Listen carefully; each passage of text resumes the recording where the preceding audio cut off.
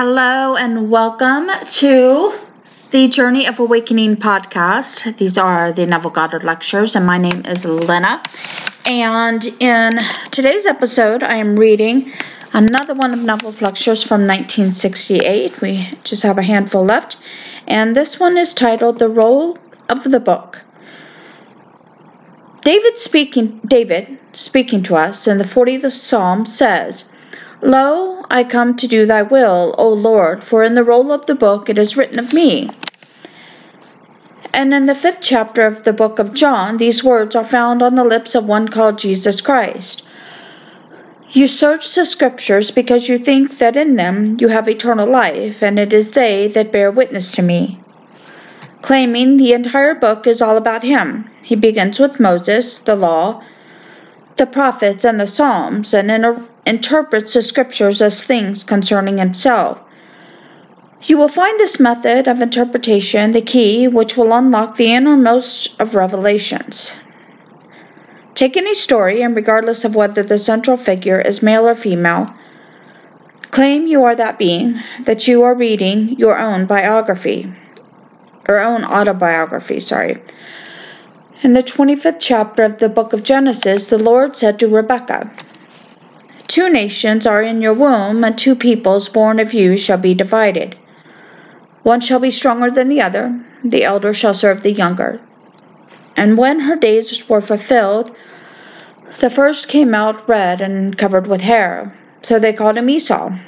Then his brother Jacob came forth with his hand holding Esau's heel. Now we turn to the last book of the Old Testament, the book of Malachi, and read these words of the Lord. "I have loved Jacob, but I have hated Esau." Put yourself in the role of Rebekah and try to find out who these two are that you have brought forth.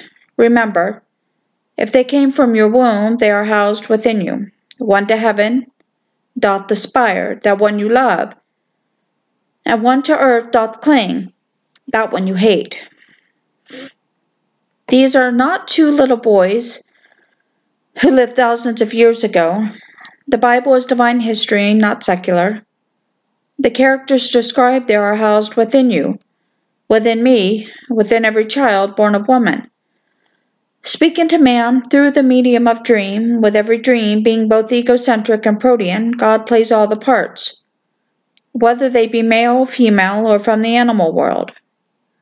Now let me share with you an experience which happened to me many years ago. Back in the early 1930s, I suddenly found myself confronted with two characters. Above me and to my right stood a beautiful angelic being, while below stood a monstrous hairy animal which looked like an orangutan. Speaking in a guttural voice, he looked up at this heavenly being and said, "She's my mommy." Repelled by the thought, I struck him, and with each blow he grew in strength. Then, from the depth of my own being, I realized that these two were my creations. Speaking with a human voice and looking like an animal covered with hair, this monstrous being was the embodiment and personification of all of my misspent energies. Every unlovely thought, every cruel, thoughtless act aided its growth.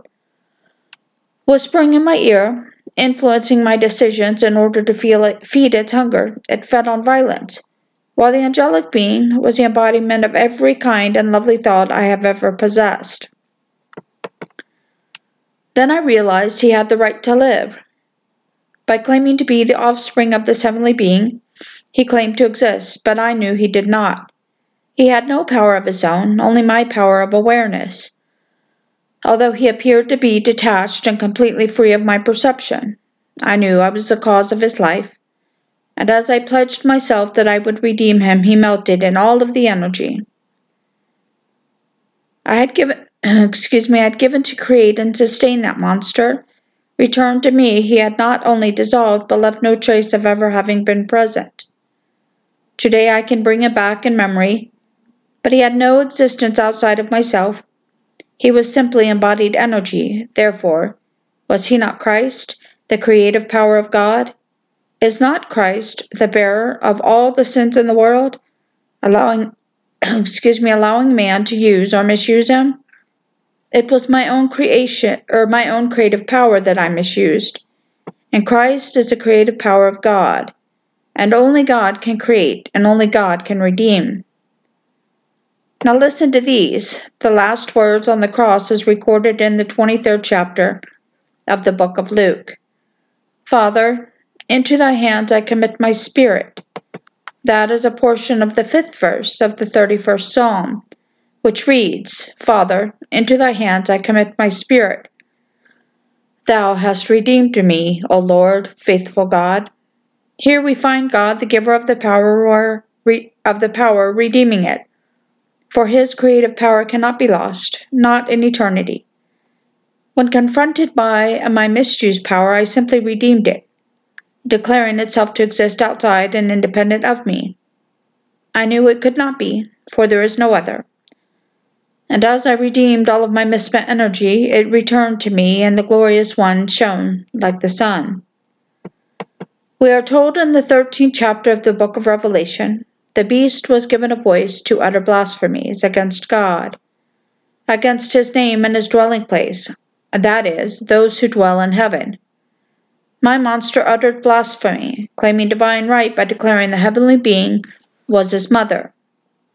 Are we not told in the 10th chapter of John that he was accused of blasphemy because he dared to claim he was the Son of God? Read the 13th chapter of John carefully, and you will see that the dwelling place of God is made up of those who dwell in heaven, so that the entire redeemed society formed the body of God. The angelic being I saw personified that society, that dwelling place of God, which is God, so my monster was taking God's name in vain. Now to some dreams. A gentleman's letter came yesterday in which he said, In my dream I was standing on the sidewalk when I heard the words, We will give him this time. He has been gone too long. Then a man, resembling you, Neville, came by, laughing, singing, and dancing. As I watched, he walked up 3 or 4 flights of stairs and stood in the center of a brilliantly lit stage. Then the props began to move, and I heard the sound of an iron gate closing, as a voice rang out, Your deception is at an end, and I awoke. Looking at this dream, on the surface you will think that I, a deceiver, am now behind bars and my deception is over. But let me quote scripture. The creature was made subject unto futility, not willingly, but by reason of the will of him who subjected him, in hope that the creature would be set free from this bondage to decay, and obtain the glorious liberty of the sons of God. Every child born of woman is deceived, for this is a world of deception where everything deceives. So let us look at this dream, remembering that all dreams are egocentric, with the individual who is dreaming playing all the parts.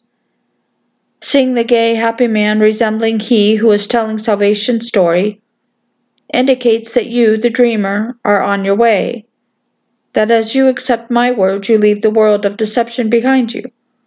We are told, the good news preached to us, we preach to them. It is the same news, but it did not benefit them because it was not received with faith when they heard it. Many have heard salvation's story, while only a few will accept it. If perchance by your much coming you have accepted this as your way of life and are willing to live by it regardless of what you hear to the contrary, then you find yourself free from the world of deception. Believing in the power of money or being socially prominent, becoming famous or the best dressed man or woman, the world plays the game of deception, forever deceiving themselves. My friend saw a gay, happy spirit who tells a story of salvation that does not depend upon trying to be good or acquiring merit. That is all I asked you to do, to believe my words and live by them. You do not have to acquire merit in order to get into heaven. Your acceptance of my story will take you right in. And when the time is fully come, heaven will unfold within you, and you will leave this world of deception. Another letter came, saying, I found myself in what seemed to be an ancient world filled with throngs of people. Talking to 3 men, I looked down to find a little lamb at my feet. Picking it up, I said, This is my baby. And as I looked into the faces of the men, they smiled, and I awoke. This is an adumbration, a foreshadowing. The lamb is a symbol of God's great sacrifice, as told us in the very beginning of Genesis. Excuse me, Father. I see the wood and the fire, but where is the lamb for a burnt offering? Then Abraham answered, God will provide himself as a lamb. We are told in the 13th chapter of Revelation that everyone whose name was not written before the foundation of the world in the book of life of the Lamb, which was slain, will worship the beast. Everyone was written there before the foundation of the world, before becoming a dual being. There is an outer you who, being flesh and blood, cannot inherit the kingdom of God. So your outer name is not written there, but the inner you was there. Before the foundation of the world, his name was recorded in the book of life of the Lamb. This is not some emergency thinking on the part of God. The plan of salvation came before we entered. The whole thing was a plot, a plan of expansion. Her little lamb was an adumbration of the little child, the symbol of her birth from above. Another letter came, saying, I did my homework, as it were, by sitting in my living room and imagining something I want to experience here. After satisfying myself with the feeling that it was accomplished, I bathed in the feeling for a while, and as I did, I felt myself become a ball of light. Below me, stretching into infinity, was an abyss, which I also knew to be myself. As a ball of light, I moved in all directions, covering the abyss. Then the ball of light and I, the abyss, began to contract. We became smaller and smaller until I felt myself enter my skull. Then I felt as though I was going to burst. So to stop it, I opened my eyes and, returning to this world, I broke the vision. Now this gentleman knows that no matter what appears in the outer world, it is taking place in heaven, which is in the skull. That's where the drama unfolds, for that's where God is buried. Having had this most marvelous experience, my friend now knows the truth of Blake's vision. That all that you behold, though it appears without, it is within, and your imagination, of which this world of mortality is but a shadow. Then he said, I wonder if those who attend your meetings teach their children the art of revision. I taught it to my son when he was 5. At the time he had quite a serious accident and was bleeding profusely. As I washed the wound, I told my son to go over the entire event, but to omit the scene where he was hurt. I explained that if he omitted that particular scene, he would have nothing to cry about. He did as I asked and immediately stopped crying.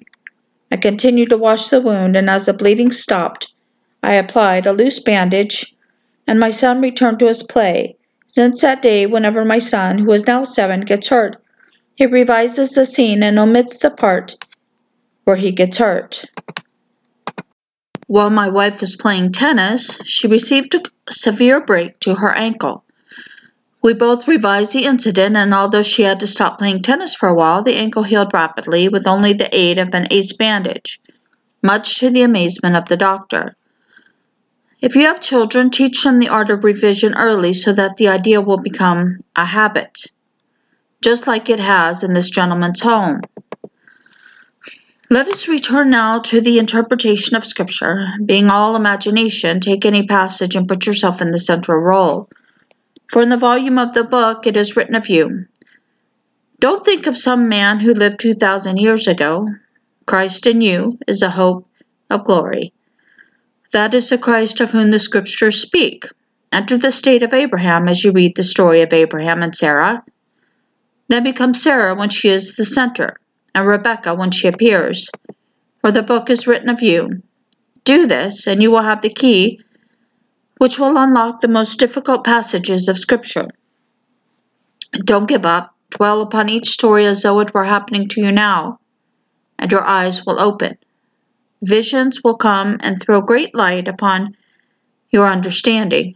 Like the vision I shared this night, the vision of the 2 nations within my womb, one an angelic female and one a monstrous male, that had no right to live. May I tell you, when I pledged myself to redeem him, I never felt such compassion before or since. I knew I was the cause of that which had no right to be brought into being, and when I pledged myself that it took eternity, I would redeem it, the whole thing dissolved, and leaving not a trace behind to even suggest it once existed, and all of its energies returned to me to be used wisely, not to be misspent anymore. Everyone will one day confront their two nations, one stronger than the other, and the elder will serve the younger. Well, the first act of man recorded in Scripture was a violent one. Cain killed Abel. Cain, the violent elder man, comes first. Esau, a man covered with hair, came first, while Jacob, the supplanter, came second. Esau, once redeemed, disappears and is replaced by Jacob, whose name is changed to Israel, which means one who rules as God. Always keep alive that which you love. Your emanation is your dwelling place. The monster not only opened his mouth to utter blasphemies against the name of God, but against his dwelling place, that is, those who dwell in heaven. Heaven, made up of the redeemed, is that one dwelling place of God. Everyone, when lifted up and redeemed, will be incorporated into that one body of beauty and glory. The monster, by claiming self-existence, takes the name in vain. He does not have any life outside of the one who, by the misuse of God's creative power, caused him to come into being. When you see him, you will know in the depth of your soul that you are the cause of his misfortune. He has no right to live, no right to exist, but you cannot kill him. He must be redeemed. In the 13th chapter of Revelation, you are asked, who can prevail against the beast? And in the 3rd chapter of Matthew, it is said, do not resist the one who is evil. In the world of Caesar, that statement makes no sense. But the evil one you created in yourself is the cause of the one who is evil in the world of Caesar. The evil one in you whispers violence in your ear in order to be fed. So you are told not to resist him, for he thrives on your resistance. When I pummeled my monster, he so loved it, he grew in stature before my eyes. For as I beat him, I fed him violence. Therefore do not resist the evil one, but redeem him. When I pledged myself to redeem him, I wasn't saying it for the benefit of another. I was pledging myself. And as I did, he melted away. As all of the power of my misused moments in time returned to me, and I felt like a giant form of sheer redeemed power. Take any story in Scripture and claim you are playing the central role, for you are its center. There is no being. There's only God, and you are He. No matter what name is given to the central character, assume its role, and the entire book will unfold within you, and you will know yourself to be the Lord Jesus Christ. So do not turn back and believe in a God outside of yourself. Know, like my friend, that your deceiving days are over. You were made subject unto futility, not willingly, but by reason of the will of him who subjected you, in the hope that you would obtain the glorious liberty of the sons of God. For in freeing you, he would free himself from this world of bondage to decay. Man, made subject unto futility, piles up $1 billion, struts and uses his power for 70 years only, to find that tomorrow his little soul is called. He doesn't die, but passes through the gate called death to find himself restored to life in an environment best suited for the work yet to be done in him. To those who cannot follow him, he dies, but to himself he is about 20. In the year 3000 or 1000, for it's a closed book. What has been is what will be, and what has been done is what will be done, and there is nothing new under the sun. Life in a world just like this one will go on until God's real purpose is fulfilled, and that is when God's image awakens within all of his sons. God has awakened within me and will awaken in everyone, for all are destined to awaken in the image of the One. Tonight ask yourself what they were saying about you when you were called Abraham. Read your story carefully and let it unfold in you. Then one day the real drama will unfold, and from that moment on, when you put your head on the pillow, You will no longer enter the borderland of dream, but go beyond this age to enter an entirely different world. Still tied here, however, you will return day after day until your work is finished. Now, many of you have recently been having visions of my departure. They are all symbolic. One lady was listening to me speak on the law when suddenly I left the garment on the stage. Standing lifeless behind the podium, a silence filled the room so thick that it could be cut with a knife. Then I returned and with great difficulty re-entered the garment and finished my statements on the law. May I tell you, although there are many things here I love, I wish her vision were true on this level, but she conjured me in her vision because I am the one in the outer world who introduced her to this law of God. As far as she is concerned, there is little, if anything, I could tell her concerning the law, so I have departed from that aspect of teaching her. All I can share with her now are aspects of the promise, which I have done in my book, Resurrection. Today I noticed that my book was copyrighted in 1966. It was on the 10th day of October 1966 that a wooden peg was nailed upon my shoulder, whereupon the responsibility of telling the story hangs. I have now told it as it has never been told before. When I depart, there will now be a record of how God unfolds in man. I have told it as clearly and as simply as I am capable of doing in that chapter, called Resurrection. My work is finished, so he came and severed the sleeve of my tunic, exposing the arm of God, and fulfilling the 32nd and 53rd chapters of Isaiah. Who has believed my report, and to whom has the arm of the Lord been revealed? The right arm is a symbol of the power of God. Having unfolded the entire drama of Christ within me, he gave me the power to record it, so that the unborn tomorrows will read my words and wean themselves from the traditions of men, believing that unless a tremendous effort is made to acquire merit, the kingdom of heaven is unattainable. Men have been led astray. The kingdom is entered simply by hearing the story of salvation and believing it. You need never see the inside of a church, but if you hear salvation's story and live by it, Scripture will erupt within you. And the role of the central character in Scripture, called Jesus Christ, is yours. In the meantime, take a passage of Scripture and, putting yourself in the center, let the story unfold. Do that and you will understand its meaning. And always remember that a dream is egocentric and Protean. Proteus was a legendary god of the sea who, in the service of Neptune, could assume any shape or form. You, the dreamer, are God, assuming many shapes and forms in order to fulfill your dreams. God is the author of the drama and the actor.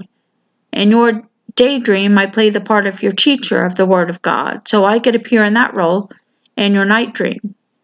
But bear in mind, dreams, day and night, are yourself made visible. You are the dreamer dreaming the dream of life. One day you will meet your monster on the threshold of consciousness, for he is attached to you, although you cannot see him.